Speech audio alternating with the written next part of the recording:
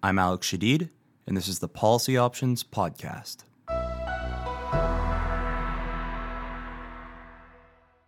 Welcome to the Policy Options Podcast, the RPP's public forum for the public good.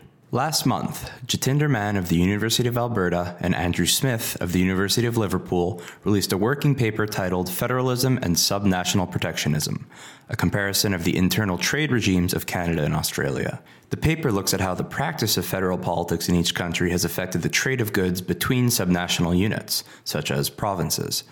With Canada being in the midst of an economic downturn and on the verge of signing the biggest free trade agreement in its history, we thought it would be useful to look at how Canada's unique federal arrangement might absorb such drastic change.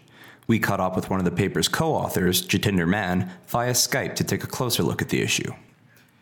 So, in your paper, you and Andrew Smith argue that Australia has had greater success than Canada at eliminating internal trade barriers. What factored into your explanation? Well, I'd say there are three main arguments that we made. The first is the legal argument. Even though both the Canadian Constitution and the Australian Constitution have sections which do actually stipulate that there should be free trade within their borders, within their kind of territorial jurisdiction, the Canadian courts have been a lot more conservative, to use a phrase, in interpreting that section of the Constitution compared to the Australian counterpart. So they haven't kind of interpreted it as actually arguing that there should be free trade within its borders.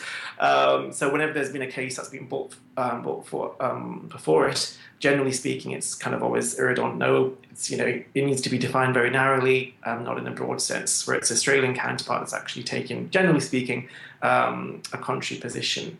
The second kind of main argument we make is the actual difference in federalism between the two countries. And this has certainly been illustrated in recent times in the difference of the Council of Australian Governments, which is a regular meeting of all governments in Australia. So the federal government, which is known as the Commonwealth, and the state governments and the territorial governments. So they meet regularly, at least usually once a year. And this has been a really important mechanism in which inter kind of state trade barriers have been broken down in Australia. The interesting thing in Canada is you have, in very an equivalent, the meeting of first ministers of the provinces and the territories here as well. But especially during the previous government, so the Harper Conservative government, there just wasn't that political will to actually participate in that process, to the extent that Stephen Harper actually quite outrightly said, I don't intend to kind of participate in this kind of traditional practice, which we argued, Andrew Smith and I, was a huge detriment to the cause of advancing interprovincial trade, because if you don't actually have these regular meetings at this top level, Prime Minister to Premier, things just don't happen. And then sadly for Canada, they really haven't. And the third argument we make is one that, we're quite curious to get feedback on, because it could be considered controversial in some ways. But, we think there is some sense to it that Australia and Canada are quite different countries in quite a few ways, as well as having quite a lot of similarities. But one of the differences is the linguistic divide. So in Canada, obviously, it's a bilingual country, and it's a bilingual country of a very specific type, in that, predominantly the French-speaking parties in Quebec, of course, Ontario and New Brunswick, of course, but generally speaking, Quebec is the largest French-speaking province. So that adds an interesting dynamic when it comes to kind of having agreements on interprovincial trade and breaking down those barriers. Certainly in terms of the political dimensions to that in Quebec, and you just don't have that context in Australia. It's predominantly an English-speaking country. Obviously, you have Australians speak many other languages, but in terms of nationally, English is the language, and even culturally as well. There aren't as many differences, we would argue, between the different states compared to the different provinces that you get in Canada, especially Quebec and the rest. But even within the provinces, the English-speaking provinces, so the prairies as opposed to central Canada, the Maritimes. You don't have as many differences, we argue, in Australia. So Canada's obviously going through a bit of an economic downturn right now. You hear a lot of people talking about how Canada's manufacturing and eastern provinces are going to be playing a bigger role in this sort of economic restructuring. What effect do you think Canada's interprovincial barriers will have on this supposed economic shift? Well, that's a very interesting question. One of the arguments we make in our working paper is that the economic effects of having these barriers between the provinces in terms of trade actually is quite significant. It's not, we're talking quite a lot of money here. And I think especially when a country is going through a tough economic time, which sadly it looks like Canada is going through, or certainly will be going through over the foreseeable future, it can certainly have an impact. If you again compare it to Australia, you don't have these barriers at all. Pretty much, they've mostly been extinguished, and that's certainly had a huge positive impact in terms of trade and GDP. And the thing is, even putting it in a broader context, for your country to trade with other countries, it helps if your own, domestic market is one market. You don't actually have, levies or taxes, duties put on goods crossing borders. Well, building on that, Canada and Australia have obviously both been involved in discussions surrounding the massive international trade deal, the Trans-Pacific Partnership.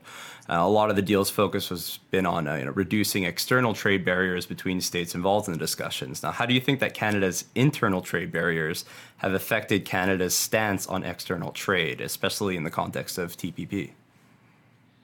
Again, a very interesting question. A point we make in the paper, and this is a bit of a different example, but I think it relates to the TPP as well. If you look at NAFTA, for example, in a lot of ways, there is freer trade between Canada and the US and Canada and Mexico than there is actually between, the provinces within Canada. Mm-hmm. And I find that quite shocking. It's just, this is supposed to be one country, and it's been around for a fair while.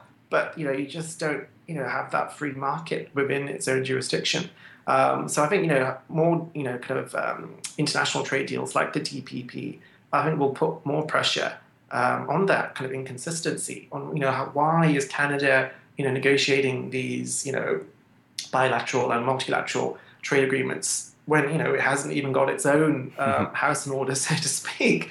And I think, just kind of looking at the provincial dimension, I know from my time in London that when I had contacts and friends at the Quebec government office, that they were particularly quite active in pursuing trade interests for the province of Quebec. And I know there was an Albertan and an Ontarian kind of office in the Canadian High Commission there as well, which did similar stuff. So I think that's an interesting dynamic as well, that you might have particular provinces within Canada who across the board probably keen on the TPP, kind of pushing it, for Canada to obviously be a part of it and ratify it. But on the other hand, when it comes to trade amongst themselves, there's still these barriers. So it's an interesting situation, and it will be interesting to see how it pans out. But no, I think it will certainly add to the pressure to kind of, move in this direction to just have a common market within Canada itself. Obviously, a few months ago, there was a massive changing of the House in Canada. A Liberal majority was elected and replacing a Conservative majority that had been in power for years. Do you think that under the Liberals, trade barriers are going to grow stronger or weaker? And what is their particular stance on the issue? Well, going back to my earlier point about the Harper government's position on the First Minister's meetings, that is something that both Andrew Smith and I hope that the new Trudeau Liberal government will adopt a very different position on, in that they will actually be open to having these regular meetings again. The signs that I've heard would suggest that would be the case.